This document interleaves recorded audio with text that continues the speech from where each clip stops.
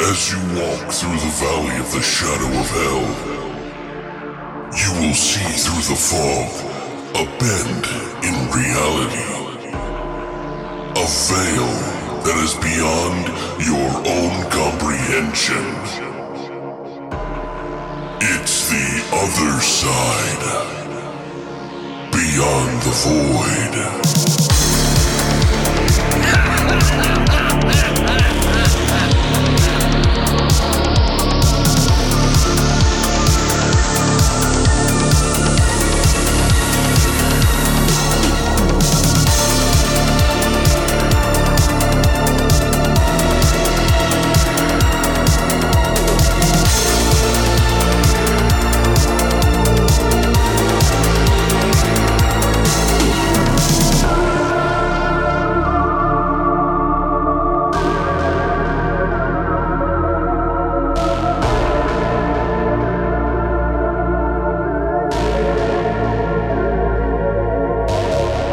What's up, guys, and welcome back to Beyond the Void Horror Podcast. That's right, it's episode 303, and it is Voidtober, the return.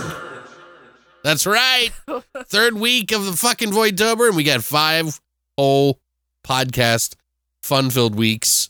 Actually, the last one is technically Halloween. So once we get to the fucking killer clowns from outer space, we're gonna be done. All right, We're done. You pieces of shit. Yep. Stop milking off of us. No, I'm just kidding. We were gonna call this episode Voidtober Ends, but then we were like, that doesn't make sense at all. And this is gonna be a good episode, so we didn't want to like. Oh, is it? Oh. Woo! Are you a psychic? You know what I'm talking about, Christina. Yeah, I know. Okay. All right. I was like, Jesus, you're not catching on. If you're not, then they're not. Anyway, this week we're going to be doing an episode on sequels, movies that came out after the first one that, some did good, some didn't do so good, but they were kind of risky. Let's just put it that way. We're going to be doing the Texas Chainsaw Massacre 2 from 1986 and Phantasm 2 from 1988. That's right, 2 sequels that changed things up quite a bit for most people, although Toby Hooper might say differently. And I think Don Coscarelli would probably say that, yeah, he had to switch things up, and it was the biggest mistake of his life. So, which was changing out the lead role of Michael with another guy, even though he really liked this other guy. But the other guy had stopped acting at the time. Oh, okay. The kid who played Michael is not the same guy who played Michael in the first movie, Christina. Oh, okay. She doesn't know. She doesn't have a memory. No. He's wearing a mask. You fucking stupid. I'm just kidding. This is like the 7th take of me saying some funny thing to her. She was like, no, it's too much. It's too much. I'm not joking. I'm being serious. It's all too much. Because, that's just me, guys, okay? It has no background in anything. She's the one that's mean to me, guys. She puts me in the closet sometimes, bangs on the door mercilessly for hours on end while I screech in there like a dog. But I can't scream too loud because she put the gag in my mouth. And then whenever friends come over, it's bring out the GAMP and here I come. Or whenever it's time to record, I guess. I'm going to get some hard, pipe-hitting motherfuckers to come here and tear their ass apart. I'm going to get medieval on their ass. Sorry, I had to change the words slightly because there's some stuff I can't say. Yeah. Anyway, so welcome back, guys. Thank you so much for coming back and choosing our podcast as one of the ones that you listen to, whether this is your first time or your billionth time. You're the fucking legends, okay? We're just here to perform for you, and we thank you for listening, okay? This week, we got some things we're preparing, one of them being... We have a box of movies. That's right. A ton of fucking great movies, a 4K in there. There's some Blu-rays, DVDs. We have it in the video, so if you haven't watched the trailer, and I think it's in a picture on the first day of Voidtober. Some of these we have reviewed recently too. Yeah, it's true. We actually included some stuff in there, like Isolation's in there, and what else? Bram Stoker's Dracula's in here. Yeah, so we got a bunch of stuff for you guys. Some ill Final Contagion. Yes, there's actually some really decent, like, obscure shit, too, that you should check out. You know, Always The Signal. We always have The Signal. yeah, well, that's the last one of The Signal, by the way. Yeah, oh, it is, isn't it? Yeah, so whoever gets that, you guys should feel fucking great because, Bruckner, who did The Night House and the new Hellraiser, he was one of the guys that did The Signal. Yeah, the original Hellraiser's in here, too. Oh, that's right, yeah. So we kind of did a bunch of stuff that we did this recently. Yeah, yeah. Well, because, when we upgrade our stuff, also, we like to give away to people like our ones below it, unless it's like something I'm like extremely big fan of and I'm gonna keep every iteration of it, like Evil Dead I do that with, and like Dawn of the Dead I do that with, and like, but most of these aren't even open, so right, yeah, it's true. It's good. It is good. So if you haven't already, please sign up for the BTV VIP Club. It's on the front of the page. It's also under VIP Club if you want to look at the tabs at the top under longlivethevoid.com. So don't forget, do it as soon as possible, because by next week, we're going to have a winner. And if you don't answer us, we're going to give it to the next person. So make sure you get it in there ASAP. We're going to draw it randomly. On next Monday. Yeah, good luck. And you have to be in the U.S. I know we got friends that listen from other countries, and I'm so sorry. When we get a plane, we'll drop presents over your country. And it's free for all. Santas. We've got that many fans, We'll be the Krampuses of the world. Anyway, also, I wanted to let you guys know that I just got accepted into the virtual press pass of the Toronto After Dark Film Festival, which you can look down. I'll put a link down below for you guys to check it out. It is going on between the 19th and the 23rd. You can go to torontoafterdark.com to figure that out and check out for yourself to see what screenings are there and what is available. There's a lot of great stuff to be had, so check it out. You can also participate by either going to the event yourself or, virtually online as well, and you can book some of the screenings and things like that. I'll give you a link to that down below, but I will be reviewing a lot of movies this week, and it would greatly help me if you guys could follow us on our YouTube, that's youtube.com/Beyond the Void Horror Podcast. And you can find that in our links below. Follow and watch some of the reviews. These are going to be movies that haven't even come out yet. So you're going to get an early access to some of the movies that are going to be coming out in the future and finding out what I think of them. And I may even have some reviews of shorts and an interview possibly. I'm looking into it. But just please support the YouTube channel. It really means a lot to us. It helps us pay for the bills around here. So if you could do that, share this episode as well with your friends that you know and the YouTube channel as they come in. Really appreciate it. Thank you. So how have you been, Christina? What's going on? What do we want to talk about this week that happened that was big? Well, before we talk about that, which I don't want to talk about, we did finally start Interview with the Vampire Show. Oh, my God. Yeah. We're only like 2 episodes in. We forgot to talk about that. Well, no, because we've watched it since we recorded last. Yeah. Oh, okay. I don't know. I've been so busy. I just don't know what day it is. Yeah, it's like... Yeah, I know. I'm so shocked. I thought it would just be okay. I didn't think it would be as good as it is. It looked like when I watched the trailer, I was like, oh, this might be good, but I wasn't sure. Was it going to be really well paced? Was it going to be really well acted? And I gotta say, guys, shit, I'm kind of enjoying it more than the fucking movie. Oh yeah, totally, 100%. It's it's a little unfair in that regard because no, it's not. The movie is how long? 2.5 hours or something like that? No, it's like 2 hours. Well, whatever. It's still, we've watched the equivalent of the entire movie in 2 episodes of the show, and we're not even halfway through. We're not even halfway through it, and it's like, God, man, we're not even like a quarter. This movie is not only bloody. It's vicious, it's charming, it's gay as fuck, which I have no problem with whatsoever, by the way. I actually think it works. It works better. It works better now that Lestat is and Louis have that bond. It actually makes there's that connection. Way more sense. Yeah. The animosity between them makes more sense. Everything. It's it all just fell into place. Yeah. The story's better too. And granted, everybody has their own different thing that they like about the fucking, the original movie if they like it at all. But I highly recommend you guys at least give it just 2 watch, episodes. No, the first episode. Just watch the true. first episode, and if you don't think you can handle after the first episode, then let us know, and we'll yell at you. I know that, some people are freaking out about it, saying it's like, Anne Rice is rolling over in her grave. Guess what? Just watch it. Yeah, don't listen to those people. Just watch it, and then you can just watch the first episode. You can judge it for yourself. Right. But anyway, we also watched another movie, a big popular fucking franchise that ends. Allegedly. I think, he killed the franchise with this one, maybe. Anyway, there's people that have been cutting each other's throats in the streets over this movie, literally becoming the spirit, the evil spirit, because of how bad this was written. It's escaped the film and into the streets now. So, no, I was not a fan of the Halloween Ends movie, and I won't spoil anything for you, don't worry. But there are a lot of people on both sides that have no understanding of each side. They're both like, I don't really get it. I thought it was great. This is the most genius movie I've ever seen. I'm going to tell my kids, people are literally starting a new religion to honor David Gordon Green. Like, just because he's so great. While others are trying to kill him. Okay? It's divisive.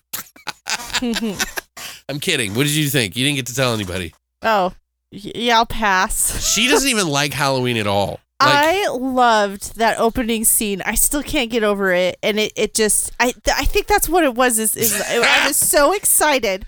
We're not gonna say what it is. Don't I worry. got so happy and so excited. I know. But then, immediately, I saw where they were going with it. I saw where they were going with it. It wasn't an original story, and then a lot of people are saying it is.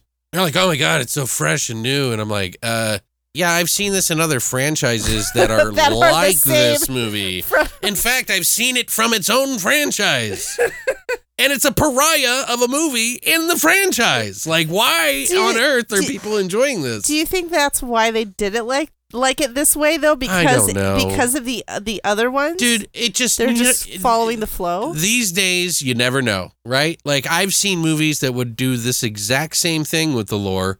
And people would be like, oh my God, this is the worst, cheapest fucking garbage I've ever seen. Like, there's 2 franchises that I can name that have pulled this sort of trick.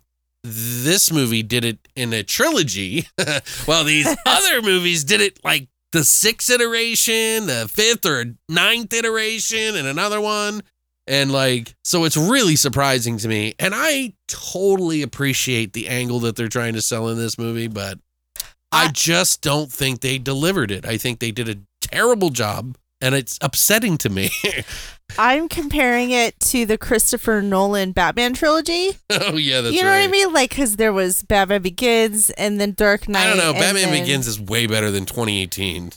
Sorry. No, I'm not saying I'm saying it's the concept. Because hit me.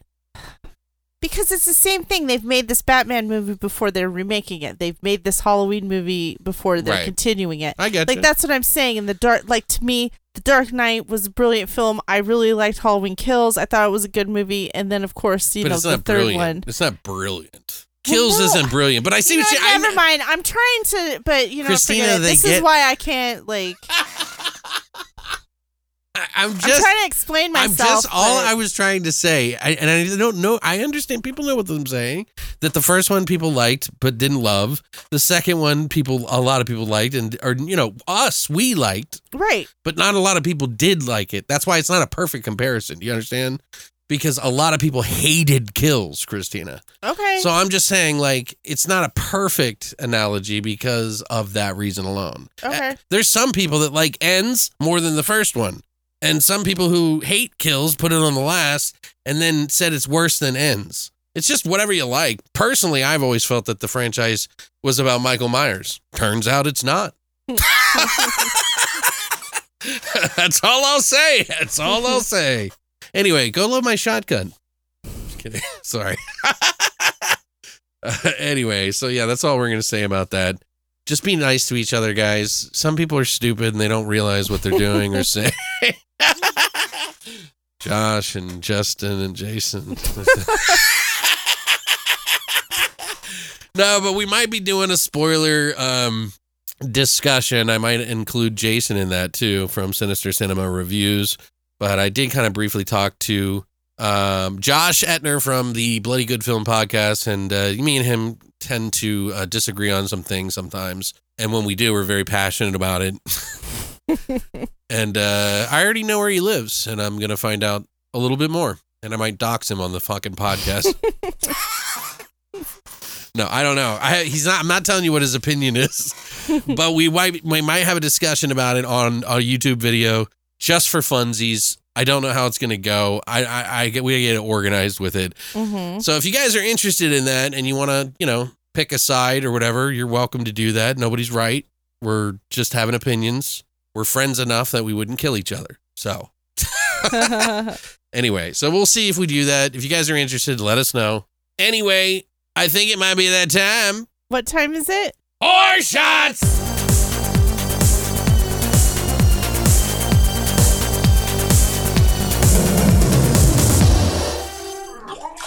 So we got to make this quick. We had a long intro there, guys. Oh, good. It's fine. So we decided to pick the Texas Chainsaw Massacre 2. In the movie, Chop Top Mosley is actually scratching his head with a unknown item, and you're like, what is that? Oh, it's an abortion stick. It's called a coat hanger. Sorry. The good old abortion jokes. That's the best ones, huh? They're the best. Anyway, we'll talk about Jesus later, but this is a shot that we decided that was kind of a collaboration of different ideas. For one, we didn't know what we were going to do for a shot. We were going to do like the custard sort of thing for the Phantasm shot where it would have like the yellow custardy looking blood that the tall man has. Yeah, and all of his minions and shit. And so, but we didn't have anything that would be the same coloration, but I did have someone stop by our Twitch stream and say, hey, you should put Jolly Ranchers in one of your drinks in one of the horror shots. And I was like, that's a really good idea. I was like, well, we'd have to like blend it down or something because I don't want to choke on a Jolly Rancher, from a horror shot and die. This is all we have for the left of the podcast. I didn't edit it, and he dies at the end. Just a spoiler alert. You're supposed to put Jolly Ranchers in Zima. That's a very 90s thing. Well, we found a drink called a coat hanger, which was with tequila, triple sec, and Bacardi. No, from the original, I'm saying. It was like 3 ingredients, so we tried to get as close to that as we could, but we didn't have tequila. So we used Bacardi, and we poured it in with 3 Jolly Ranchers and let it sit at the bottom of the cup for a long period of time until it turned the Bacardi blue. And then we got some Svedka, mango, pineapple, vodka, and mixed them together. And we're going to see how it tastes. So it's blue raspberry Jolly Ranchers mixed in Bacardi, 1 part each of the mango, pineapple, and the Bacardi with blue raz flavor in it. And it's called a coat hanger. Check it. Oof. That's sweet. Oh, that's tart. Huh. I have a diabetic fucking seizure. It's tart. I can taste the blue raspberry, though.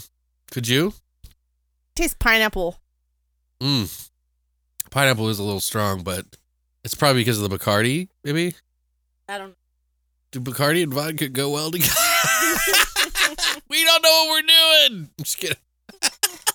No, I mean, we've done it before, actually. But anyway, if you would like to try a coat hanger or an abortion stick, all you have to do is go to longlivethevoid.com and check out our hashtag horror shots section now. That's it for horror shots. All right, guys, so let's continue Voidtober, The Return, with 2 sequels of The Texas Chainsaw Massacre 2 from 1986 and Phantasm 2 from 1988. We're going to go ahead and do that right now.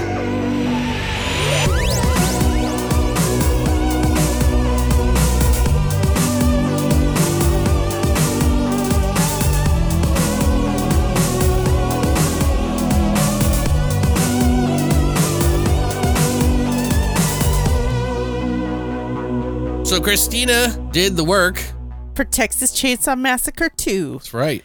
A radio host is victimized by the cannibal family as a former Texas Marshal hunts them down. Okay. Tagline: after a decade of silence, the buzz is back. baby. The buzz, get in. Written and directed by Toby Cooper, who did the original. He also did Poltergeist, as you know. He also did Life Force, Night Terrors from 1993. He did The Mangler from 1995. He also did which is funny because we're laughing. We were making a joke about Halloween Ends and how there should be a Mangler 4. Yeah, that's right. Anyway. He also did the pilot episode for Steven Spielberg's award-winning miniseries Taken, which we just got. Yeah, that's why I put it in there, because we just bought that. We actually got it twice. We had it once before in a lot we got, and then we sold it off because it was like a really nice copy, and we were like, we'll just sell it. And then I found it again at a yard sale for $2. So I was like, yep, okay, here Yoink. we go. All right, this is also written by L.M. Kit Carson. He also wrote Chinese Boxes from 1984. He also was a producer on films such as The Crow, Wicked Prayer. Yeah, we need to go through those again. Yeah, that'd be cool. We'll have to do a 90s month or something like that and do like I don't know. That'd be great. Mm-hmm. Okay. We have Dennis Hopper, who is starring in this. He is Lefty. He was in a lot of movies like True Romance, Super Mario Brothers, Land of the Dead. He was also in The Crow, Wicked Prayer. Yeah, that's probably the same producer. So yeah. We also have Caroline Williams, who plays Stretch. You probably recognize her from Days of Thunder with Tom Cruise. She has also been in a lot of other horror movies like Hanukkah. Veronica, really? Veronica, yeah, she was in Veronica. Oh, that movie's terrible. Contracted for 2013. She was in Halloween 2. Right. 2009. We also have Jim Macedo, who plays Cook. He was in the original Texas Chainsaw Massacre, and he was in Hot Wire from 1980. Yeah, he's the older guy that you think is the dad or grandpa. Like the older brother or something. Yeah, he's the one that wins the cooking contest. The chili contest. We also have Bill Moseley, who plays Chop Top. He's been in a bunch of stuff. Obviously. Yeah, like every Rob Zombie. One of the nicest guys in the horror community you could ever meet. Right. House of a Thousand Corpses, Devil's Rejects. Right. And more. Yeah. He's done everything. I didn't want to write them all. Silent Night. I think it was like Silent Night, Deadly Night 4, where he was like fucking Frankenstein. Like, it was crazy. Terrible, but I love him to death. Right. We also have Bill Johnson, who plays Leatherface in this. He was also in DOA from 1980, and he was on lots and lots of straight-to-video movies. The budget for this movie was $4.7 million. The opening weekend only made $2.8 million. So gross was like $8 million. Wow.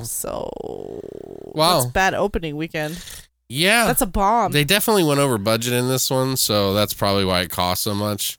Because they probably started off at like $3 million and then they just kept going because it was like, it was terrible and they just couldn't fix it. It was like they were playing the dike guy, the kid, with the finger in the dike, and they would just sprout a new problem. That's what they were saying anyway. But what did you think about this movie, Alex? Well, I mean, there are people who absolutely adore this movie, and there are things about it that I absolutely do adore and agree with. But as a whole, this movie has like 2 or 3 scenes that I actually really like. The rest of it is kind of dragging ass, to be honest with you. It just doesn't feel as good of a Tobe Hooper film as it could be. And once you hear what the original idea was, it's like that one might have been even worse. But that's not good. Obviously this is the movie that Rob Zombie created his creative cauldron from, which is completely obvious. Yeah, I mean, like clearly, he fantasized about this particular movie, and that's fine. There's nothing wrong with it. I just don't think it's one of the best of the Texas Chainsaw Massacre. But I think what really brings a light to it is Caroline Williams in it. And although her screaming does get a little annoying towards the end there, because she will not stop. Like, you got to give it to her because she was a really good scream queen in this one. Like, her and, of course, Chop Top Mosley was really good. I wasn't a real big fan of this Leatherface, although there was some nuances in this one that we didn't get in the first one that were different and unique, and he took some risks. They took some liberties with it a little bit. He's like almost childlike in this. Right. I mean, he is in the first one, too, but he was a little bit more of the more threatening force of the entire movie. Like, it's just unnerving. And that movie, the first movie, of course, is pretty much what a snuff film feels like in a lot of ways for a lot of people. It is in some ways what people kind of, in my opinion, I think it very much resembles a found footage kind of feeling. Oh, okay. You know, where they like these people like get chased through the woods by these like fucking backwoods guys, you know, and it's really intense and it's not even that gory, you know, which is crazy. The movie that just did so well. But this one is a very different tone. Now, Toby Hooper will tell you that this is supposed to be a comedy. You know, the humor was always in the beginning in the first one and this one. But this one is like way over the top humor. And Chop Top Mosley makes that humor really deliver. Like, he is great in this movie. He just is like, you wind him up and he just fucking goes. You know what I mean? And the cook is pretty good in this too, but he's a little weird at sometimes. Like there's a scene where he's like climbing under a table for a while. And it just, I was like, what is going on here? Dennis Hopper is so weird. He's Dennis Hopper, but he's just doing one thing in this movie for like 20 to 40 minutes of the movie. Right. And I'm like, I don't know. I just feel like, I don't know. He wasn't that great in it. It was good to see him in it. And it feels like it would be this ultimate showdown when he shows up in the end or whatever. But it really doesn't feel that climatic. It feels kind of like there's just a bunch of old dudes running around with chainsaws in grandma's basement. Like, what's going on? The chains are off and they're being weird. There is some pretty cool stuff in it, though. I really like the opening of the movie. I thought that was really cool. When I was a kid, that really impacted me a lot. Like, it scared me because I was just like, oh my God, they can attack you on the road in your car too, you know? Like when I was a little kid, you know, so, you know, it's kind of a big deal to me. You kind of lived out there too, or, you know. I mean, no, I didn't live in Texas. Well, no, I just meant like you had like windy roads. Sure. The it was houses in the country, so to speak. Spread apart, you know. Yeah, we were deep in the suburbs. Right. But we were only 30 minutes away from any big city. Right. But that's still, some people can disappear easy. Right. But this movie is not for everybody. I don't think it's the worst in the franchise or anything. I just think that if you're looking for the scares, I could totally understand why people were upset about this back in the day. You know, like this is a movie that it grows on you as you watch it. Not a movie that if you've never seen any of the movies and you watch this one before the first one, you're going to be like, what the fuck? And if you've seen the first one, you're going to be like, this isn't scary at all. Like, it's really not. It's completely different. There is a scene in the movie with Chop Top and one of the DJ's assistants that was really kind of scary to me when I was younger too. And the whole scene in the beginning, the intro, was kind of cool. But it just lost itself. And by the end of the movie, it really it really brings it to a halt. And this is the climatic fucking thing. It just feels like they ran out of ideas, and there's supposed to be these ideas that led into bigger stuff, but it just wasn't perfect. I don't know how I feel about Leatherface in this one, and I haven't watched these in a while, so I can't really say. Like, I'm not going to go, oh, well, my favorite one is, you know, because it's just, I need to rewatch them. My opinion changes, you know, over time. So, but this is still fun to watch. It is above average, in my opinion. Even if it is a little schlocky and silly and ridiculous, I'd still give this like a 6.5. You know, like it's not personally for me. I would probably say I love the first one compared to this. You know, that's like a 8 or 9. You know, like, and I even like the remake of the first one too, because it's just so dire. You know, but. This one is not as gritty and it's just kind of silly, but I love Bill Moseley, so, you know, I can't hate it. So what about you? I just have to imagine in 1986 when the movie came out and people, you know, they've seen the original, everyone's seen the original, you know, people would rent the original and then them being like really excited. Imagine going to the theater. I know, them being like really excited because it's the sequel and then it's just completely opposite. Well, from if you think about it, the scariness and the grit and shit from the original, and this one is just so silly. It's silly and it's kind of funny, and it's not as like gruesome as like the original. And I just want to know, like, we should have like looked up reviews and stuff from then, because I'm really curious, because especially with Halloween Ends coming out. Well, I mean, you know what I mean? It's 12 years into the future, so if you think about it, that's a long time between movies. Yeah, it really is. So I just imagine those people being so upset. Right. So upset about it, especially because it's coming from the same director and writer and everything, and it is completely different. I'm sorry. This is completely different from the original. I'm saying 6, maybe 6.5, but it's just because there's a couple of moments that are really good. It is, and you could see where Rob Zombie obviously got the influence from this movie. Sure, the spasticness. It's not a bad movie for now if like you understand like the differences. Well, I'm not saying I do or anything, but I don't know. I enjoyed the movie.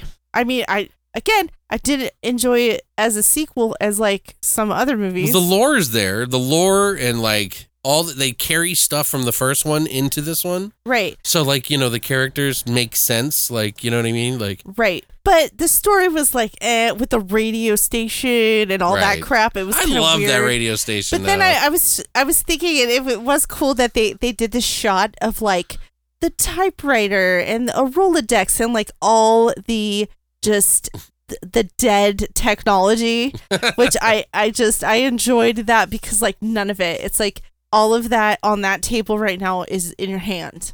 Like it's kind of funny. But anyway, what did you think of Caroline Williams? Oh, you know, she got cast because of her scream. You know, she got this role because of that scream. I understand it was annoying and whatever, but after a little while I was like, okay, well, this is why she got the movie, because her scream is kind of terrifying. She legit sounds terrifying. Wait till you hear how she got it. It's really cool. Is it the scream? I'll explain to you when we get to the trivia. Anyway, yeah, I didn't mind her. I'm surprised she hasn't done more. I thought she was charming. Yeah, I thought she was really charming and cool and like and fun. You know, just like she's like Yeah, but yeah, I don't know. The set, the lighting and everything was a legit, like that's what haunted houses look like now. Like, you know, with all the fake skulls, everything was fake. You could tell everything was fake. Mm-hmm. But yeah, it was just silly. It was okay. You know, whatever. 5 out of 10. Really? Okay. Yeah. Okay. Well, I mean, that's understandable. You're a little harsher on these, and I'm not the biggest Leatherface or Texas Chainsaw fan either. I'm not. Again, like, just like Halloween, I'm not really a big fan. Yeah, like there's things about Texas Chainsaw that I love, but there's a lot that I'm like kind of on the fence about. You know what? Too, all of the music in this was terrible. No, it was. They not had the fitting. Cramps, and they had Concrete Blonde, and they had but it wasn't fitting. I mean, in general, 80s. the music's good, but it just wasn't fitting. They did Goo Goo Muck. You gotta fucking appreciate that. Are you Of course, joking? I appreciate it, but not in this. I don't know. I think it made it silly. That I disagree with. I mean, I didn't like the end song, the whatever Williams song at the very end. That was weird. But I don't know. I love the aesthetic of the radio. I love horror movies that have radios and stuff in it. Like, that's one of the elements I like in The Fog as well. Like, I love Adrienne Barbeau. You can't do that anymore. In the tower. And it would be a podcast now. Podcasters. Yeah, or live stream, probably. Oh, yeah, live streamers. You know? Mm-hmm. But I think it's cool. I think it was that there's some elements that are really cool in it. There were some good ideas to do, because you got to bring it forward. It's the 80s. You know what I mean? It's been 12 years.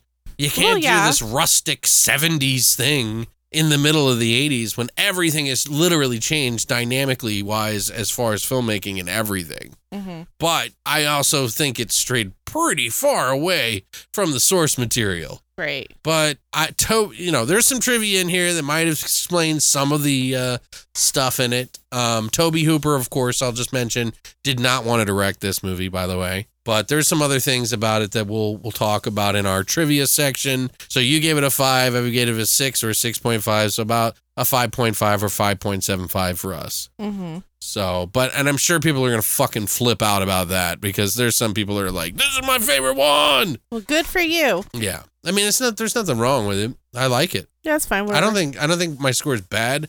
It's just I was never I don't have the nostalgia for it like everybody else does. Right. But we do have some trivia, so if you don't want anything spoiled, there's timestamps down below that you can check out for our Phantasm 2 spoiler-free review. And then at the end of this, we'll tell you what we're talking about next week. But if you don't want anything spoiled, here is your warning. So like I said, Toby didn't want to direct this movie. In fact, he didn't want to do anything as far as like creatively on that aspect. He just wanted to produce the film, but they couldn't afford another director, so he just had to fill in. Oh, okay. And it saved him money, I think. Which, by the way, we got some fucking thunder in the background. It's very ominous. Yeah, we don't get that much. Yeah, it's like really scary out here. It's like that long thunder too, like where it's just rumbling for like 10 minutes. For some fucking reason, the storms we've been getting the last 3 months, it makes me think there's aliens in the clouds. I don't know about that. You know, or I guess it's just global warming. They could probably just like sit down here. They're probably in the room with us right now. Who knows, you know? Please take me away. Take me away. Take me with you. Take me to another place. Take me. Not Tennessee. Let me understand not your Tennessee. plan. I'm okay. I'll just not Tennessee. What is that? Lord, I made a big mistake. Arrested Development. Yeah. Okay. I don't know why that popped in my head, but anyway. So we have some other trivia, obviously. Let's get back on topic here.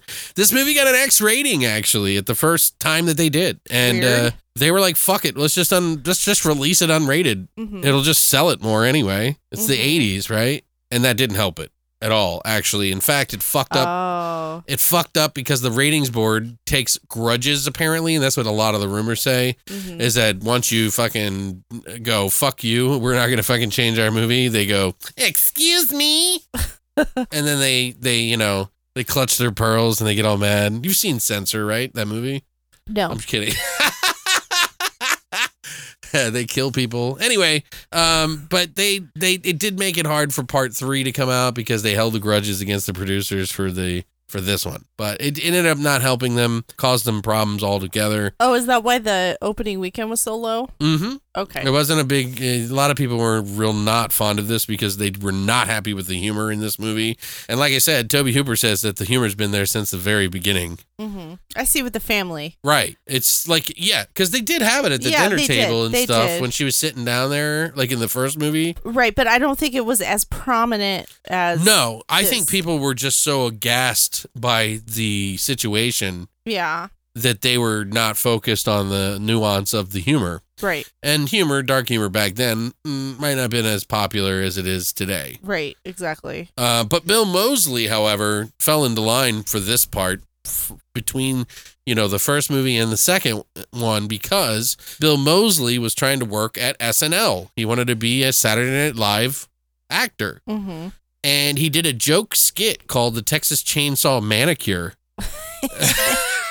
Which eventually one of Toby's friends had seen. Mm-hmm. And he was like, hey, can I share this with Toby? And he was like, yeah. He's like, sure. Mm-hmm. And he sent it over to Tobe Hooper. And Toby was like, he saw it. And then a couple of weeks had passed. And somehow Bill Moseley tracked down Toby's number and he hit him up. He was like, hey, so what did you think about it, man? And he was like, I liked it. That was really funny. He's like, in fact, if there's a Texas Chainsaw Massacre 2, I'm going to keep you in mind for a possible role. Mm-hmm. And obviously, he got the Chop Top role, which, by the way, do you know who Chop Top is technically? Who? Do you remember the hitchhiker in the first movie? No. He was the guy that pulls out the knife and cuts his hand. Oh, okay. And the van pulls over and everybody's freaking out and shit. Okay. That guy Chop Top? It's his twin brother. Oh, okay. So Chop Top is the twin brother of that guy.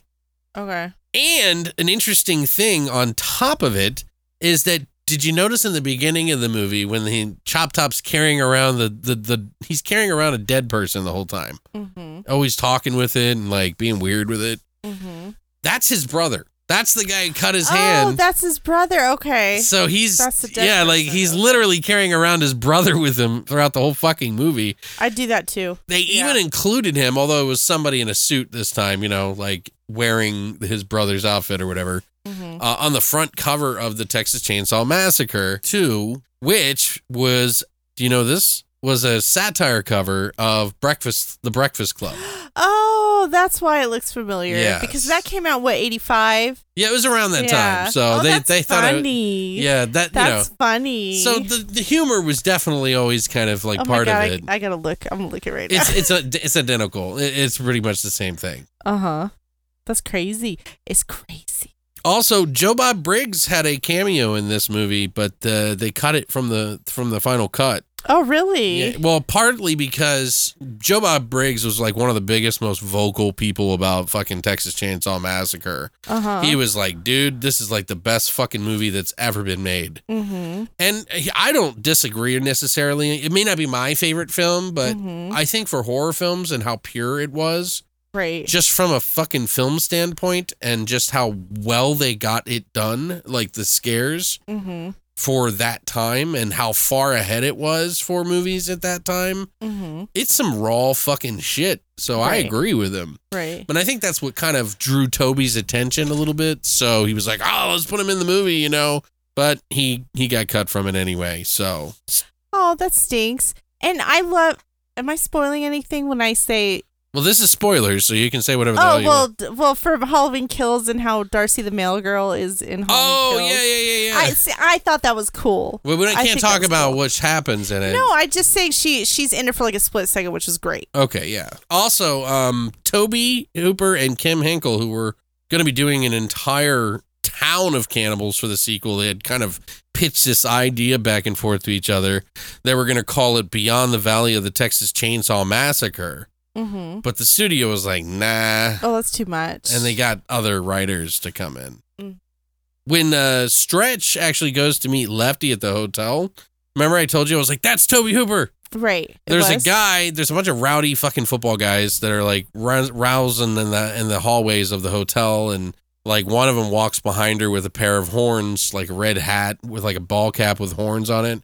And then he like throws something back at the guys. That's Toby Hooper. So if you guys are looking for his little cameo. Dennis Hooper, his character, Lefty, was technically going to be, one of the plots was that Stretch was his long lost daughter. But they too much. Yeah, they said that it was just, the end was too long and it just didn't matter anyway. So they just cut it. But Dennis Hopper has been quoted to say that this was one of his worst movies. But that's not the only movie he's said that about.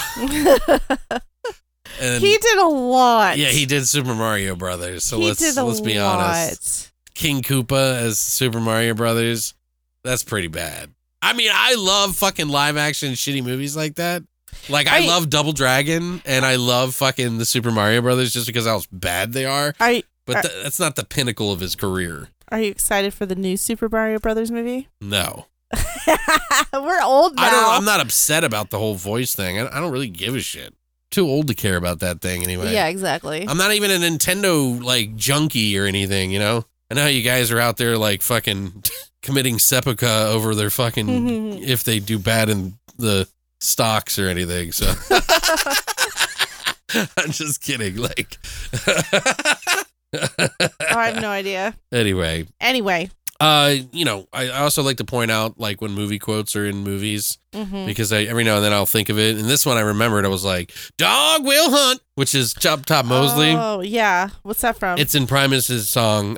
He uses it for Jerry was a race car driver. Oh, okay. Jerry was a race car driver. He just drove it so goddamn fast. Yeah. Like that. Yeah, so it's in that song. Oh, you sound exactly like it. It's totally like Mosley's Chop Top song, dude. It's totally his. Like if there was a theme song for Chop Top Mosley, that's it. Okay, so I told you about Caroline Williams and how she got the role, right? I didn't really tell you, but no, you didn't. So Caroline Williams got the attention of the casting room by running down the hall screaming. See? Busting in the fucking audition room.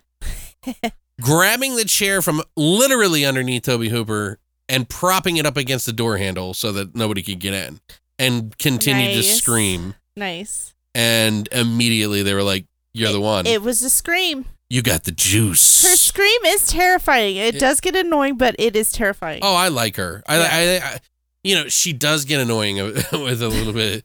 But I don't really even think that's her fault. I think that that's direction. She's great because she continued to do it in those scenes. Like, Jesus Christ, she just kept screaming. She also loved the role so much, and in the third movie they actually put her in again, but they didn't give her a screen credit or anything like that. Oh. She played a small, tiny role that she didn't get paid for, SAG-wise. Mm-hmm. She also reappeared in Hatchet 3 in the movie as a character called Amanda. And technically, she says that character goes by Amanda because she's obsessed with fucking these types of serial killers. And she's really playing the character of Stretch from the Texas Chainsaw Massacre 2, who in the future is hunting down the Hatchet. Oh. Hunting down Hatchet, yeah. Mm-hmm. So she just changed her name, but it's it's all part of the lore. That's what she, in her mind, she says. Right. So I think that's kind of cool. Mm-hmm. She loves that movie. She's just so proud of it. There was a big scene that they cut from this that where there was the Sawyer family was like going out for prime meat in the end part again. Where they were going to divulge all these things about the daughter, and it went on for too long with the cook running around on the table and getting caught on the butthole, and and then they were doing the chainsaw fights. It was just too much, so they cut it out. It was like right before they go to have dinner and they do the hammer thing again. Yeah.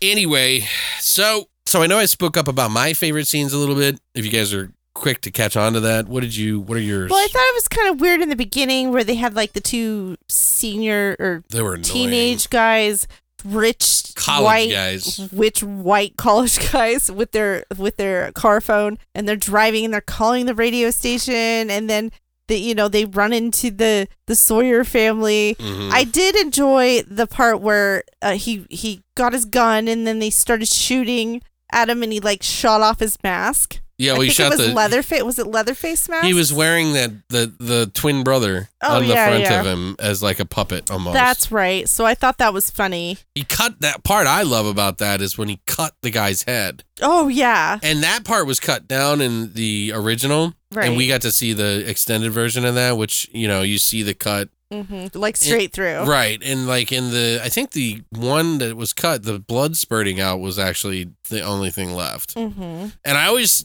that freaked me out so much as a kid. I was like, oh my God, can chainsaws cut that fast? I was like, oh my God, that's scary, That's funny. Anyway, so you like that scene? Yeah, I like that scene. And then I didn't like the back and forth when Dennis Hopper shows up and then she brings him the recordings and there was back and forth right there. It was stupid. Yeah, that doesn't make any sense. It was, and then he ends up showing up anyway and convinces her to play the goddamn tapes. Well, maybe that has something to do with the daughter thing. Maybe he didn't want to get her involved. That makes more sense too at the end because he was treating her like a daughter towards the end. Right. And I thought that was weird. I was like, how did they get close so quick? So that's probably why. You know what I mean? Yeah. Kind of makes sense that he was having this struggle and then he was like, no, she's part of the family. We got to take this down. We got to do this for her brother, Franklin. Right. Which they show the fucking wheelchair of Franklin in this. Yeah, and him having conversation with the dead body. The part where the fucking studio, the radio assistant, redneck guy, I can't think of his name. LJ, that's right. He gets fucking Leatherface comes popping out and throws him down the stairs. Mm-hmm. And then fucking Chop Top Mosley's just pounding on his head with a hammer over and over again. And he's like, there we go, have some cookies or whatever the fuck he said. That shit was funny, but his legs started shaking he was having convulsions. And that scene went on for so long that it kind of lost some of its luster for me. Yeah. Watching it this time because I remember being short and the legs going, and that always is freaky to me. Oh well, I guess since it was the extended. Because that's real. That's not the death twitch kind of thing, where your legs kick. But he didn't die. He wasn't dead. No, that's the weird thing. It doesn't make any goddamn sense. Yeah, he woke up later on without his face. Yeah. He's got that O face. Yeah, she's wearing the face. He's got his lips look all fucked up. We've got Cheerios. Anyway. There was a couple of sexual scenes with Leatherface. Then he's sticking the chainsaw against Stretch's vagina and shit. Weird. And they're pushing it up against her leg. And she's like, yeah, I can be yours. Or whatever. And she's trying to save herself, which was a little weird. It was weird. And I think that's part of that is why they kind of over-sexualize Leatherface in other parts in other movies. Because doesn't he wear lipstick in a couple others? Yeah. I remember that. Do you know what I mean? Like there was like the Next Generation, I think it was, that they kind of leaned on that a little bit more. Wasn't Matthew McConaughey? Yeah. Where he sticks his fucking electronic leg on that girl's face and then steps on it and you hear squeak when it pops. Dude, that's just funny to me. I haven't seen that in a long time, but I remember watching that on Cinemax a lot. We have it on VHS. Yeah, I know. I've seen it. I haven't seen it in a while. Right. But maybe next year. So there's the part that really pissed me off is what the fuck is Lefty doing upstairs, constantly cutting all the beams? Like, it does nothing. I think he was trying to destroy the place. Right, but he was trying to get it to collapse. That's what I got out of it. But that's what I don't like. The third act of this movie is bad. Yeah, I don't know.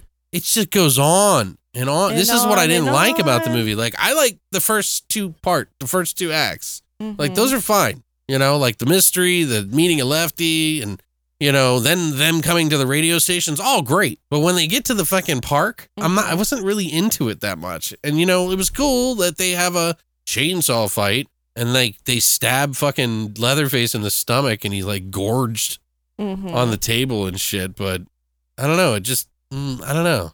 And I guess, you know, when he shows up, when Hopper shows up, it's kind of cool, but it's anticlimactic. He's like, boys, you should have never been doing this. You know, like, what? And then Cook tries to pay off Lefty. I'm the Lord of the Harvest. Like, what the fuck? And then he cuts his butthole, which is like really weird. So, what did you think of the very, very, very end? When they climb up the mountain and she's like the grandma's out there. Yeah, I thought it was the mom, but it's like it's grandmama. It's grandmama with a chainsaw, and she grabs the chainsaw and then pushes Chop Mosley off the ledge, and then she's screaming the whole time. She's screaming the whole time, and then I was like, okay, they're gonna end it like that, okay, because she's wailing around the chainsaw like the end of the fucking original, but she's wailing around the chainsaw in the sun. Yeah. So I was like, okay, that's like cool. She's the evil one now. The evil is passed on to her. Oh my god. Oh my god, it's so original. It's so original. Genius. Never done that before. Anyway. We do have another movie that we're going to talk about, and that is Phantasm 2, which I did the work on. Phantasm 2 came out in 1988. This was another movie that took many years to come out, and that, you know, the directors did not want to put the movie out right away. You know, both of them. They knew that eventually that it might happen, but ultimately, you know, it didn't happen right away. So what is Phantasm 2 all about? Story goes, Mike, now released from a psychiatric hospital, meets with Reggie and discover his dreams, the events from the original film, are actually real. And they both journey to find and stop the evil tall man from his grim destruction. I added that little part at the end there. Oh, that wasn't your voice? No, I'm saying the destruction part. Oh. Anyway, this is obviously directed and written by Don Coscarelli, who has gone on to do many other films, and obviously is very, you know, this is a special franchise to him.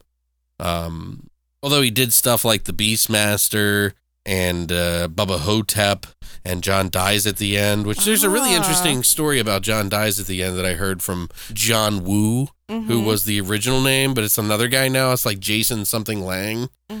He was saying that Don Coscarelli read his book and loved it so much that he hit him up years before the movie was made to make the movie. Oh, that's weird. So, yeah, that's how that happened.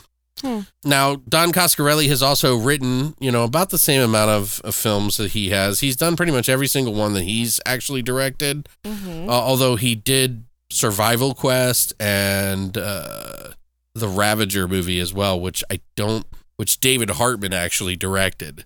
So it wasn't Don Coscarelli on that one. We got practical effects guru Mark Shostrom, who worked on A Nightmare on Elm Street 3, From Beyond, Evil Dead 2 before this. Actually, Sam Raimi introduced Shostrom to Don Coscarelli to do the effects in this movie. So he also did Amityville: The Awakening and a ton of other movies. that you probably know. And he brought a huge team with him as well, which included Greg Nicotero and Robert Kurtzman.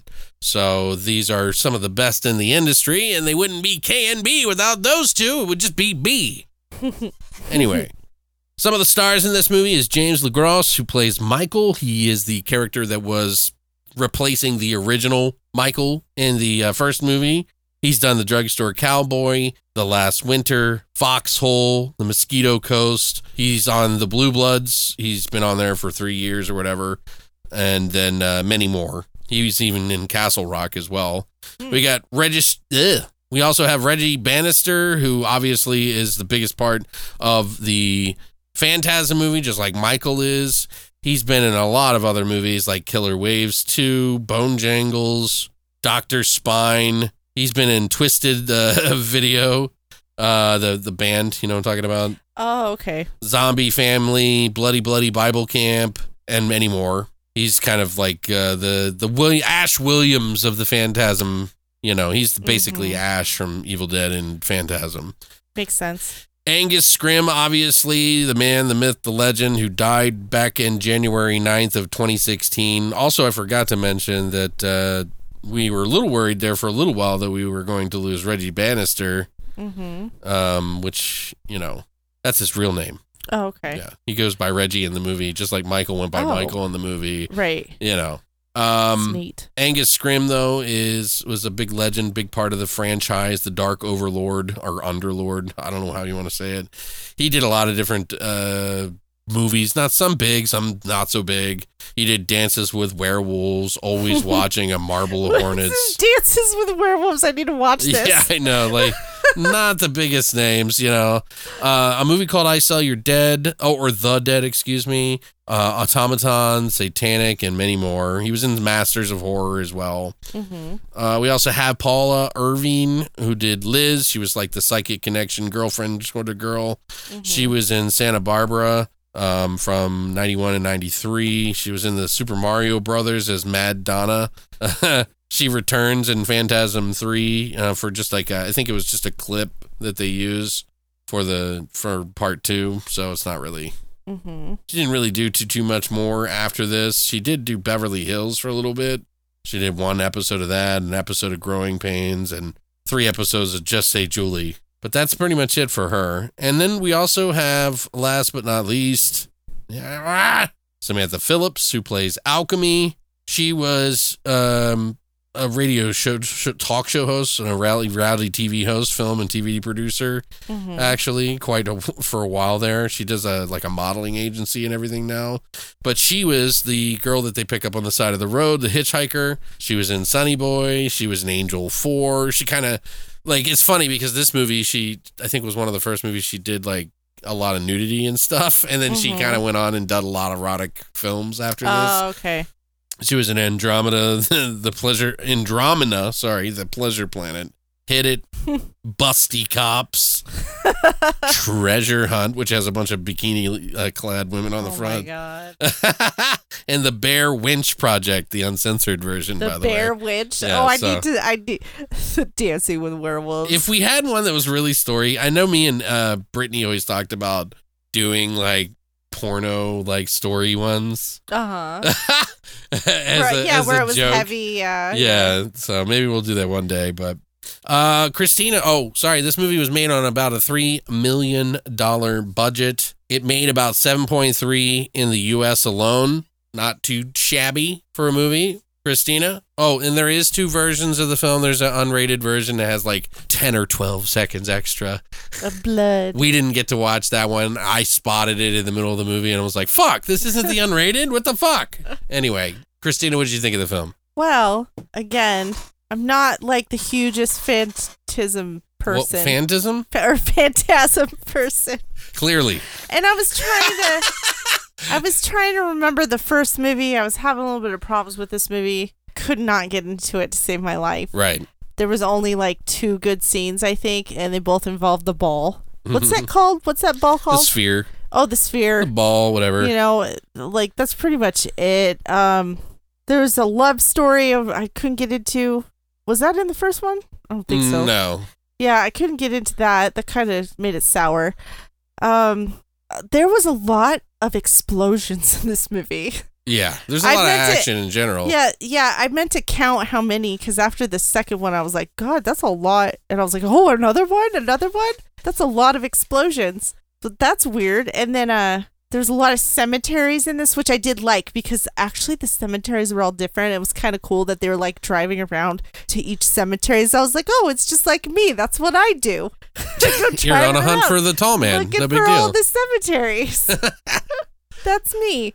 But I don't know. I really don't have much to say about this, just because you didn't enjoy it. I didn't enjoy it. I really did think it was boring, and I was trying, Alex. I was. Really? That's so weird. You might think I wasn't, but I was. I guess it's just because I'm a big fan of the first one, and maybe I should have made you watch that one first before you watch this one. I think it might have helped. So in this instance, it didn't help, so I gave it a 4 out of 10. Really? Yeah. Well, I guess you're not 100% alone, but I think that's pretty low.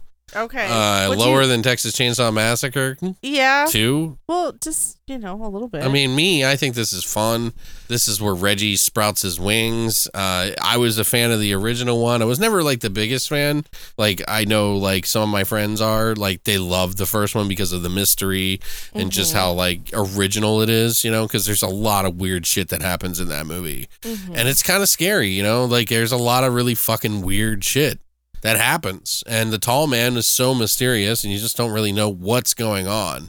This one sort of is making a little bit more sense. Like it follows sort of a regular structure of a movie than the first movie did. It has a way bigger budget, so it's got a lot more of the spheres, which I really like, and I think that was a nice addition to the franchise, is to kind of up the ante on the like kill tools that they use in the middle. Oh, okay. Those spheres, there was only one in the first one, and in this one there's like 3 or 4. Right, at the same time. Right, and it's just really cool. Like they did a really good job with like the kind of like different things that they did with the spheres in this one.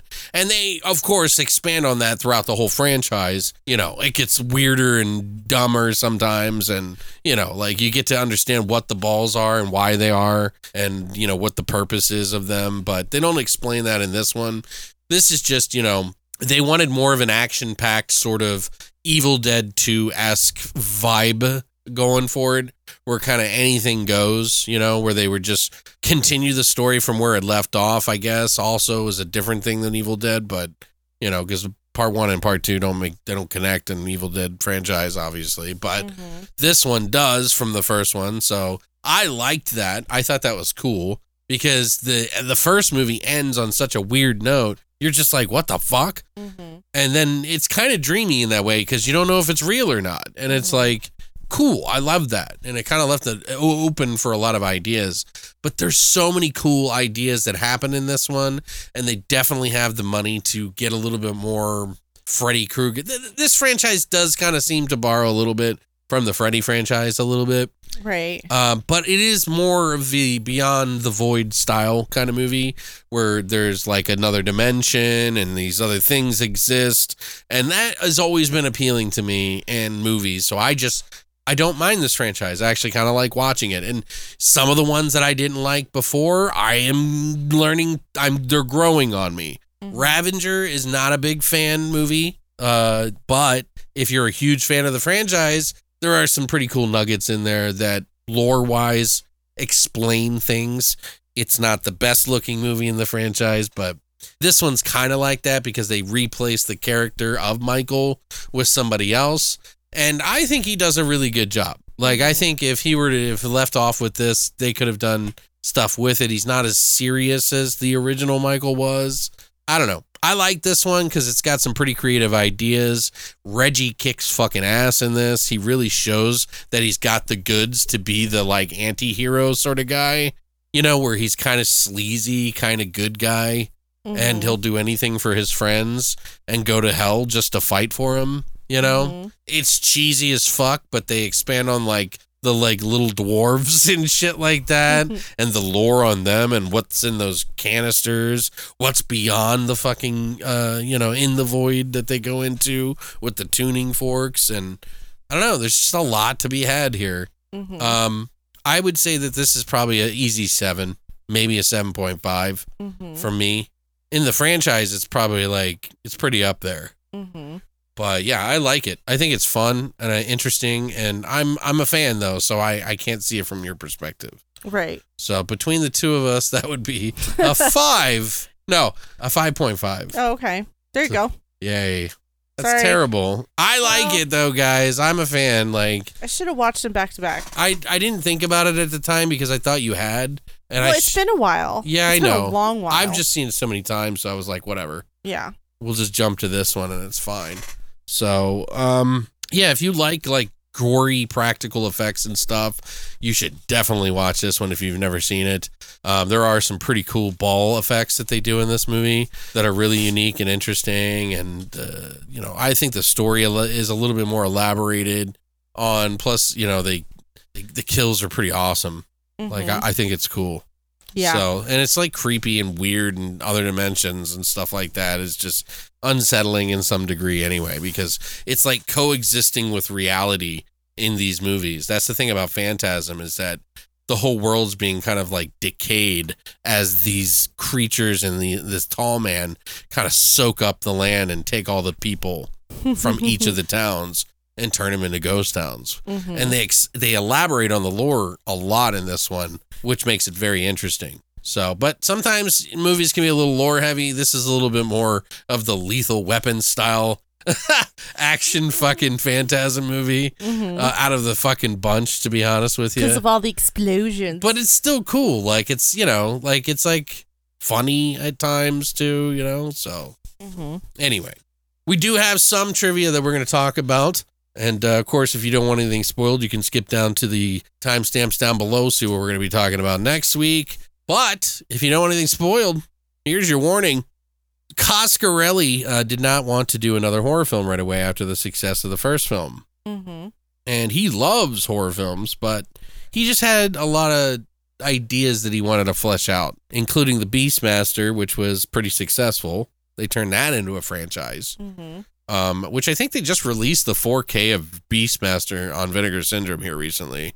Oh. But it was inevitable that part 2 was coming. He had tried to avoid it for quite a while, but, people kept bugging him, obviously, about it. And, because the tall man wins. Mm-hmm. The first movie, he just wins and that's it. And that's where he wanted to leave it. He kind of just thought of it as like, that's it. The mystery is out there. You don't have to explain it. But the fans just kept begging and begging and begging to see more. Mm-hmm. And I don't blame him. Now, it's not as good as the first movie, but Coscarelli knew that he had to start off the kind of the same way that it ended. So when he was writing this, he was like, I just picked up where it left off. And I was like, what was that noise upstairs? I'll go up and get it. And get Michael, and then it starts all over. And I love that they're like on the road, like out fucking hunting the fucking tall man. Mm-hmm. It looks kind of cheesy, but it's like, it's just cool to me. Right. Like they're on the offensive this time, and they kind of were in the first movie in some regards, but they had no idea what they were up against. Mm-hmm. The screenings for this were not so kind because the people that watched it hadn't seen or were fans of the original. Oh, see, confusing. So they didn't understand the mystery of it. So when they screened this, they had to make it more linear and not as mysterious. Oh. So that's why this one's a little more straight-laced, action-packed. Mm-hmm. Michael Baldwin was the original Michael, and he got recast. Mm-hmm. And Don Coscarelli was like, that was the biggest mistake I ever made for this movie, and that he shouldn't have done it. But he hadn't acted in a long time since that movie. Oh, so he didn't want to? Right. Well, a lot of the producers are pushing him to do new people altogether. Oh, that's weird. Well, it's bigger budget, but he Sequel. You know who tried out? Who? Brad Pitt. Weird. For the role of Michael, by the way. Well, it's a good thing he didn't get it. Isn't that weird? His career could have taken another turn. I don't know. Can you imagine him playing the role? I just don't know. Like a young version of him? No. It's weird, right? It's weird. That's probably why I didn't get it. They said that the other guy had more charisma than him at the time. Like, he just liked how intense he was. That makes sense. He was like, Brad probably would have done a really good job. I don't doubt it. He's like, and it was cool to think back that Brad Pitt could have been in my movie. Right. Yeah, because you don't know with young people, you know? He said James DeGrosse was just like the perfect fit. And Reggie even had to fucking audition for his role. He hadn't acted since 9 years. In fact, what he was doing behind the scenes while not acting was actually working pretty close to the subject matter of Phantasm. Oh, really? He was embalming dead bodies. Oh, wow. As an assistant. Uh-huh. Somebody's got to do it. So weird, right? You know, he also did 90% of the stunt work in this movie as well by himself. Reggie did. Mm-hmm. I personally think Reggie's the real star of this movie. He's the blossom that grew into something more for this franchise because he's in 3, 4, and on. And he's like the hero of the whole fucking franchise. Michael's there, but he's kind of like the mastermind, and his brother shows up again. Wait, how did Reggie end up in 3? What do you mean? Didn't he die? Well, it's all a dream, remember? They did the same thing in the first one. Oh, yeah, god damn it. Well, it's not that it's all a dream. It's just that I forgot. It's a dream that it's like hell, but you don't really know how it works. Nobody knows how it really works. It's like a dimensional thing. Right. It's like you're awake one minute and you're not the next. It's to torture you. It's a video game. No. You die and then you start over. No. It's a video game. It's like hell. That's the way I look at it. It's a different version of hell where the tall man has trapped you in it and tortures you by making you run away all the time and try to escape and making you think that you win. That's what I think of it. Oh, that makes sense. Okay. Purgatory. Kind of. Yeah, a lot of people thought the Angus Scrimm's character, the tall man, was the Reaper, you know? But and I think in a way he kind of is, but for another dimension. Like I feel like it's weird because you notice like they get into it a lot more, and I think part 3, but the little dwarves that they have are people that they did it in part 1. So when people die, they shrink them down into these little barrels and they're the little things that run around. Were they only in this movie in the beginning? No, kind of in the beginning, which I loved that. Yeah, it freaked me out. Those are weird and creepy. Their faces are just so fucked up, you know? It's just like a distorted version of it, but Angus Scrimm was like all about coming back. He was like, man, I haven't done it in so long, but he's like, as soon as he got into the outfit, he said all the actors stayed away from him because he got really into the role and he wouldn't like joke around very much while he was on set. He did joke around, but he was like, people were a little nervous about him actually. He had this sort of gravitas about him that like kind of freaked people out a little bit, I guess. The psychic connections that they had with Michael and Liz, by the way, where she's like talking. What did you think of that? You never did say. Stupid. You didn't like that? No, it was confusing. Well, they kind of elaborate on it later on because him and his brother, Michael's brother that you saw die in the first movie, comes back in the third one in some way, and he's like kind of a ghosty figure, and so he has this mental connection to try to help Michael and Reggie. It's like a weird, confusing. Well, I mean, it is. Does the movie make sense at all? Like, you know, like what is he doing with these barrels? Is he feeding them to people? Is he like running a fast food restaurant? You know, and feeding people dwarves? To the rich. They look like fucking like a pile of fucking meat when they're in those things. Remember that one that came out? Barely. The little creature, there's a scene in the movie where the barrel with Reggie goes in the fucking portal. He goes through the tuning forks and he catches his foot on one of the tuning forks. Oh, okay. And he tries to save Michael from going in. And one of the barrels falls over and Ed Gale comes out. He's a famous little person and is like crawling up on his leg. And they're like, oh my God. He just looks like a little, like a meat, like puppet or something, you know what I mean? It's really gross looking. Aww. It's all sticky. Ew. Yeah. What kind of response is that? It's sticky. I was like, ew. Anyway, there was the girl who played Alchemy, the girl that they pick up on the side of the road. Her name is Samantha Phillips, which is funny because we said Williams in the last. Okay, yeah, I was getting confused there. Anyway, Samantha Phillips really didn't think she was going to get the role. In fact, she didn't care when she came into the audition. And she just literally charmed the pants off of everybody in there. Oh. Because she was having so much fun. And they were like, she was so charming. And she got a call and they were like, yeah, you got a call back? And she was like, wait, really? She was like, I thought I was just being an idiot. She was like, I didn't even care. She's like, I don't even know what the film's about. I still don't. I've watched it a couple of times. I don't know what the fuck is going on in this movie. That's what I'm saying. I mean, she's not alone, but that's the best part about, you know, fantasy and horror and all these other things. It's kind of wondering. Is there magic? percolates your imagination, you know, make you think about things. You know, this is things the kids used to do back in the day, but they have it all done for them. So they're so spoiled and they like stupid endings to movies that make no goddamn sense. But, you know. The characters are barely in the movie. Mm-hmm. Yeah, and they switch things around and it's stupid. What did you think of the sets? Well, they're good. Like I said, the cemeteries are really cool, and they were all different. Dude, so I found out about... Okay, well, first of all, let me tell you about the mausoleum. Okay. Is it real or not? Is it real or not? I think it's real. It is not. What is it? It's a set that they did on really? a warehouse. Shut the fuck up. Isn't that great? It was great. I mean, it's not... Like, if you can see some of the tonal shifts on the wall and the pillars, but it looked cool, man. And they really did a good job on that set. Okay, so the cemeteries. Remember we pointed this out? We were talking about the cemeteries. Yeah, because you were like, those aren't real because they're all dug up. No, I didn't say that. I said, that's a lot of fucking graves. I was like, that's a lot of work that they had to dig. Right. Do you know how they did it? How? They dug 6 inches deep and put black, fabric down. Uh-huh. So that it looks deeper than it is. Yeah. Yeah. So the light would hit the edges at the 6 foot and look like it's like going in. Right. Further. Right. That makes sense. So Yeah. so they didn't have to dig as many. Right. Also, on one of the graves, by the way, did you notice that there was a name on one of the tombstones? Let's see if you know. Not the tombstones, see if you know your trivia, Christina. When they were cremating somebody. Right. Who was that? That was Sam Raimi. Yes, Mr. Sam Raimi. Yeah. They put the bones in the bag, but No, who was on the tombstone? which, by the way, he was also one of the producers. Sam Raimi was also one of the producers. Oh, okay. Of Phantasm 2. So there was another tombstone, though, and it said Alex Murphy. Do you know who that is? No, I do not. Dead or alive, you're coming with me. What's that from? RoboCop.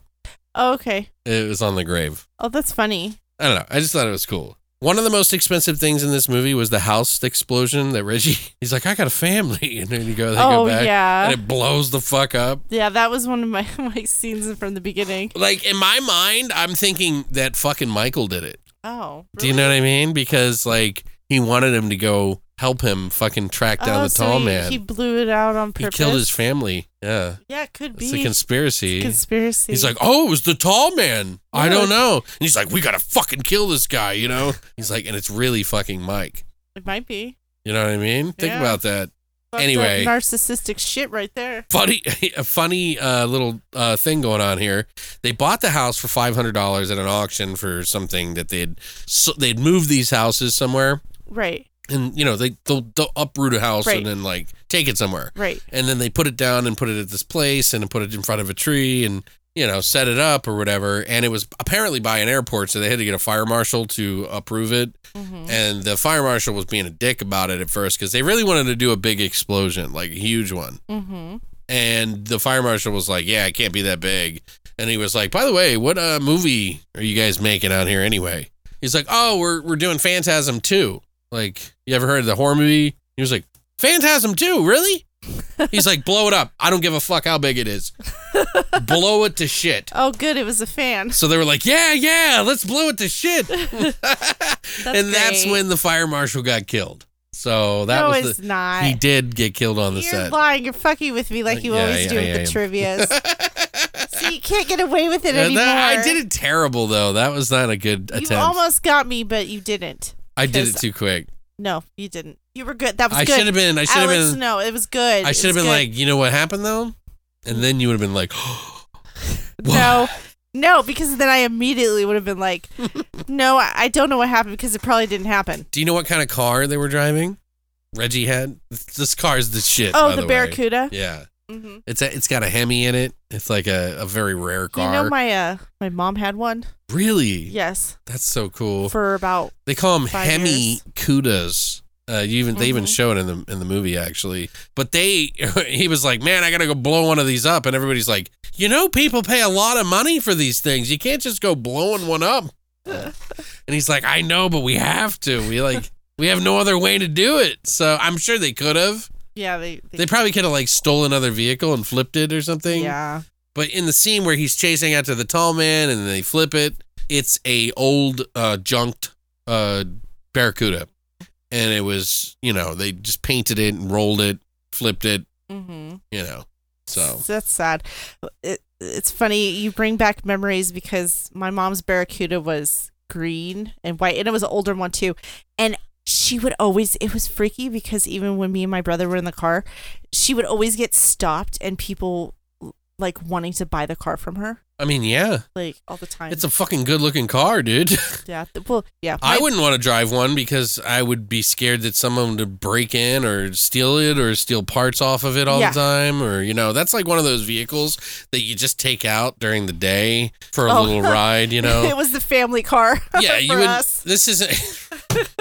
Yeah, you didn't go around trying to hunt down the tall man or anything in apocalyptic towns, like ghost towns all over the USA.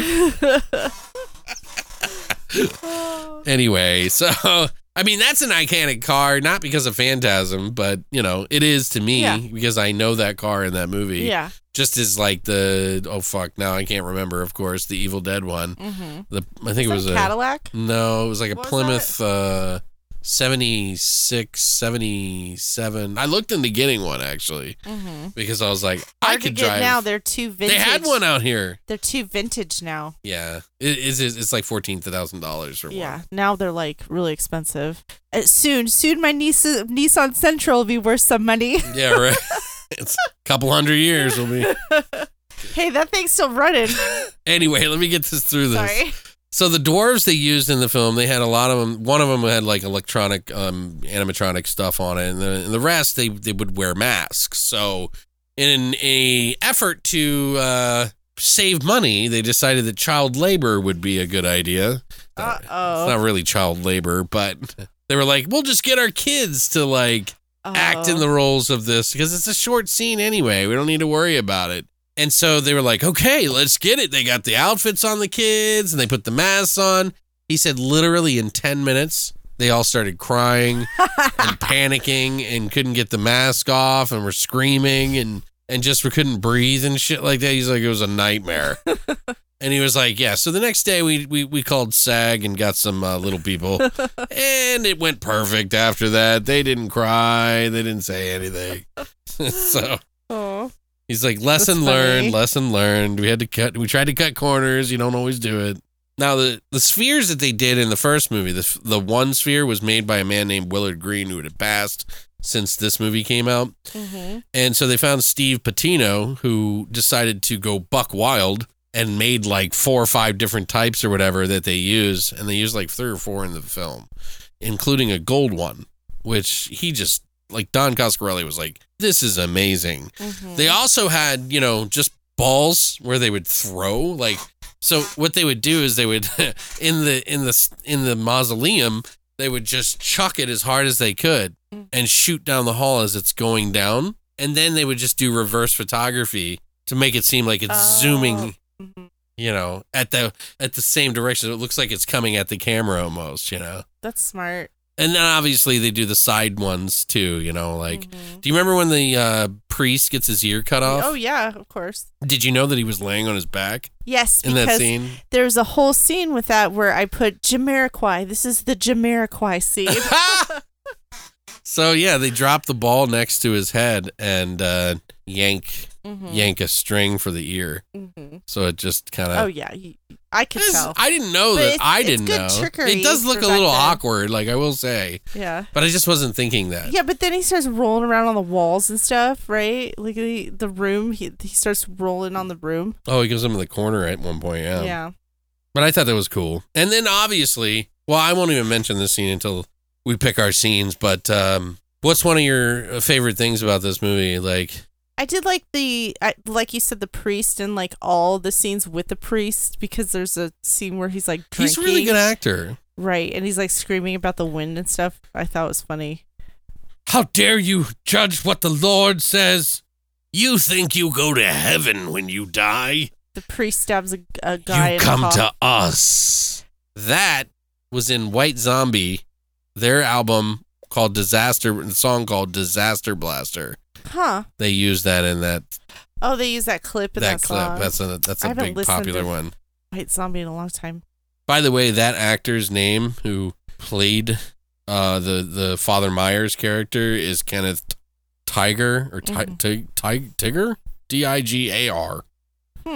he'd been in a lot of different stuff. Like he's been in The Avengers, Lethal Weapon 3, like a ton of stuff. He's just a big actor, working actor, you know. Mm-hmm. What other scenes did you like with the priest? Well, like you said, when he got his ear chopped off in the knife one. What about that? Didn't you say that? Yeah, there was like a guy. It was this weird scene where there was this guy in a coffin, and he's it was the grandfather of Liz. Yeah, that's right. And he stabs him, and then the wife walks in as the priest is stabbing his dead body in the coffin before or during the funeral. Yeah, the wife walks in and starts freaking out. Dude, I love that shot funny. when he turns, like the way that Don set up the camera or whatever, when he turns and he's all sweaty and he's like, oh, and he sees the wife and you see it over his shoulder. Like, that's such a great little segment right there. And then she's like, oh, God. What's going on? Yeah. And then, of course, he goes home, he's like getting drunk and shit. And then the fucking grandfather appears in his bed or whatever. And he's like, oh, my God. Yeah. And then it appears in the mom's and then takes her. Right. And she's gone. So strange. Did they ever show her as a little person in the movie? I don't think so. Okay, I get confused with the second one because I don't know if it's the third or fourth one that the faces match with the people that they kill and stuff, and they keep running into them and stuff. That would make sense. Which is creepy, right? Like, yeah, it's that's just way creepy. I don't know. There's quite a few scenes that I really like in this movie. The one where the girl, Liz, is in the corner. They go to that town and nobody's there. And they go to the mortuary and go down where the crematorium is. And like there's this girl crying in the corner and he's like, oh my God, it's Liz. And then you see her back bubbling up and this like snakehead arm comes up out of her back and it like looks at her and it's got the fucking tall man's face. Do you remember that? And she's got the tape over her mouth. So weird. I thought it was cool, but it totally reminds me of Freddy Krueger style. Yeah. Like effects and stuff. Yeah. But I like that kind of addition to some of the movie, you know, because it's cool. Anything for you? Oh, I got one. Okay. So kind of towards the end, I think it was Reggie. He was holding a little chainsaw, right? And I forget who walks up and he grabs a huge one of the minions, chainsaw. Yeah, one of the minions grabs a huge chainsaw, and the Reggie's face was funny. It was the Crocodile Dundee thing where he had a knife and he's like, you call that a knife?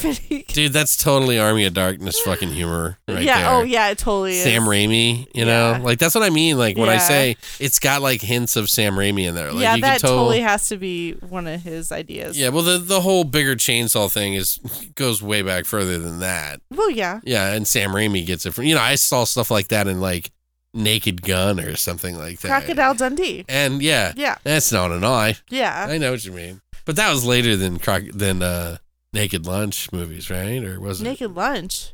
Yeah, the Naked Lunch TV show. Naked Gun, sorry. I'm like, Naked Did I say lunch a bunch of times? I don't remember.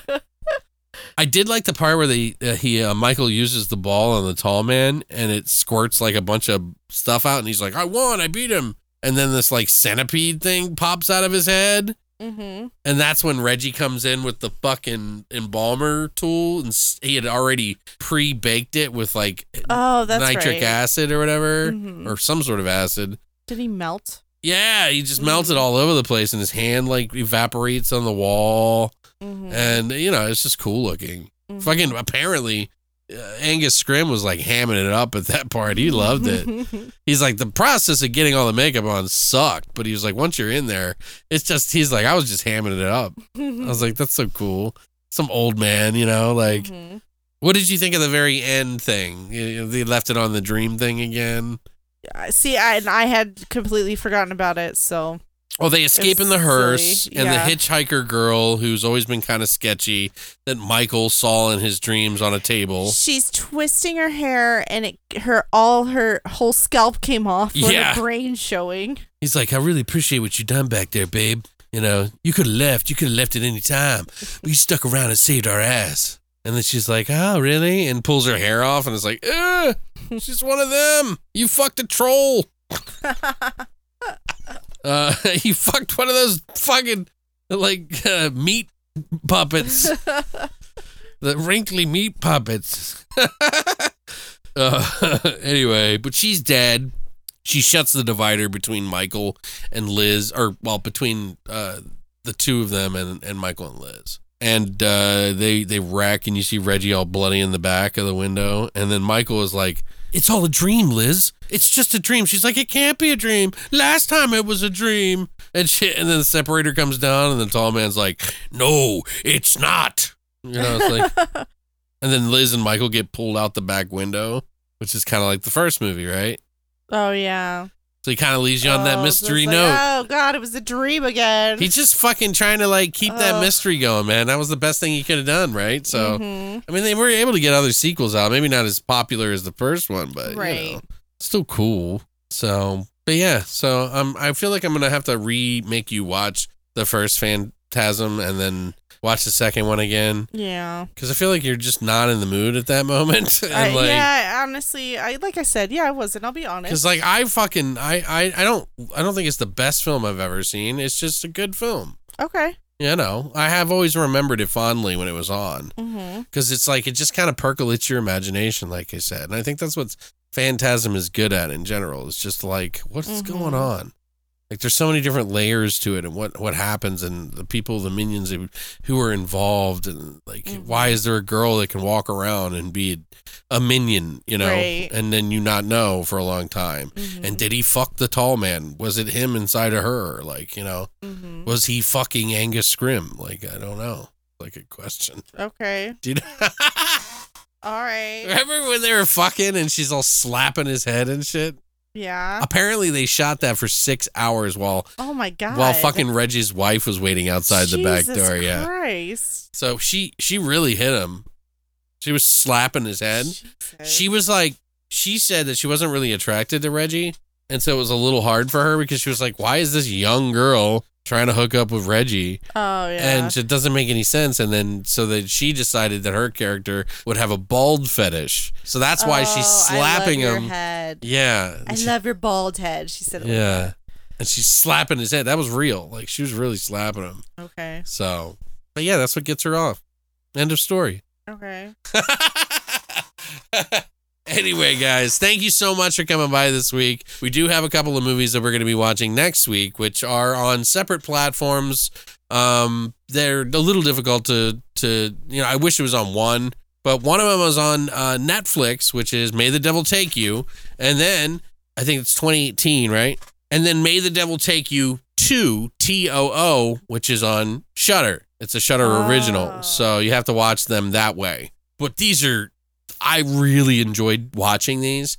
I think I got to do a review of the second one, but I never did for the first one. And it was one that I came back in the bedroom and woke you up for. Oh, that's right. Because I was like, this was scary. And I think you're really going to like it. Okay. There is subtitles in it, guys, so just be prepared. But trust me, when I say Evil Dead vibes, I mean the scary kind. Like, it is really demonic and fucked up. And it's kind of along the lines of Queen of Black Magic, which was the more recent Indonesian film where they had the kids on the bus and everything. You remember that? Scary shit. Like, there's some like CGI in it, but I think they do it well enough that it's kind of, I don't know. It's really creepy, guys. Like, I really like these movies. I think you'll see. I'll explain it next week, but I hope you check it out. Also, by the way, you can stream the first ever episode of Interview with the Vampire on Shudder. That's right. Right now. Yeah, so if you just want to check it out and you have Shudder, you could do that and you can watch both of the movies. Hopefully you have Netflix, but hopefully you got some trials or something or already are subscribed. But either way, thank you guys so much for coming by and helping us celebrate Voidtober for the third week. Don't forget to fill out your fucking VIP club, see if you're a winner. And thanks for coming by, and as always, long live the Void.